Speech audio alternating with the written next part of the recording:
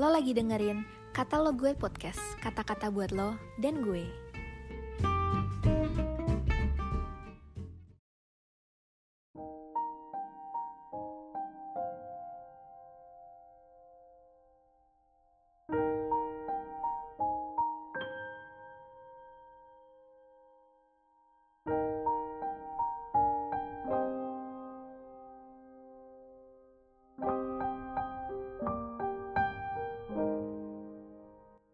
Shalom Sobat Medim terkasih, semangat pagi.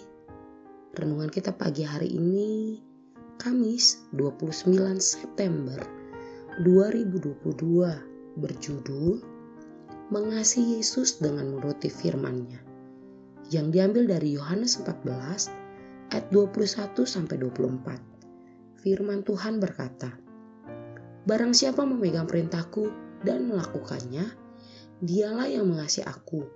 Dan barang siapa mengasihi aku, ia akan dikasihi oleh Bapakku. Dan aku pun akan mengasihi dia, dan akan menyatakan diriku kepadanya." Yudas yang bukan Iskariot berkata kepadanya, "Tuhan, apakah sebabnya maka engkau hendak menyatakan dirimu kepada kami dan bukan kepada dunia ini?" Jawab Yesus, "Jika seorang mengasihi aku, ia akan menuruti firman-Ku. Dan Bapakku akan mengasihi dia, dan kami akan datang kepadanya dan diam bersama-sama dengan dia. Barang siapa tidak mengasihi aku, ia tidak menuruti firman-Ku, dan firman yang kamu dengar itu bukanlah daripadaku, melainkan dari Bapa yang mengutus aku." Sobat muda, apakah saudara pernah mempertanyakan kasih seseorang karena merasa tidak didengarkan?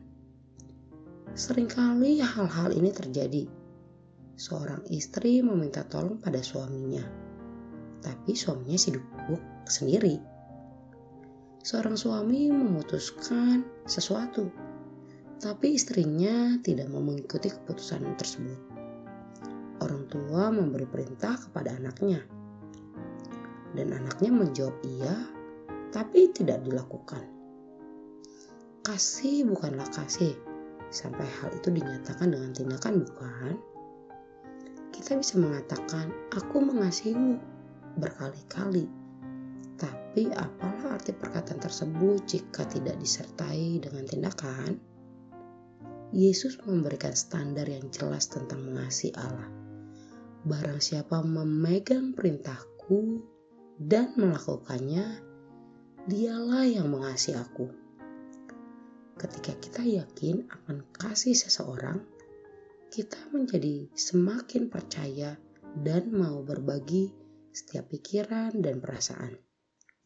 Sebaliknya, jika kita ragu akan kasih seseorang, kita akan menahan sebagian dari pikiran dan perasaan karena tidak yakin apakah mereka mau dan bisa memahaminya.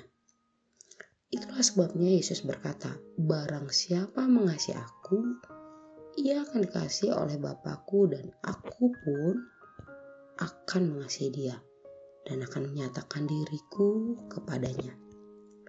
Tentu saja berbeda dengan kita yang tidak tahu isi hati orang lain. Allah sangat tahu isi hati kita. Ia tahu apakah kita sungguh-sungguh mengasihinya atau tidak.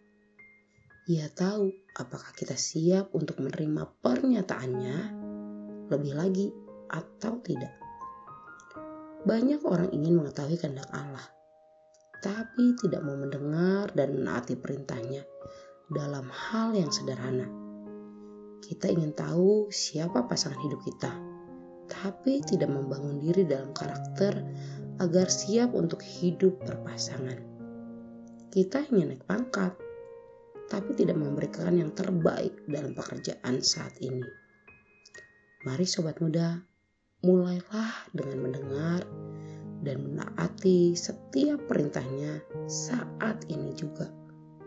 Belajar mengasihi Allah dengan tindakan dan setia dengan apa yang dipercayakannya kepada setiap kita hari ini. Tetap semangat. Tuhan Yesus memberkati.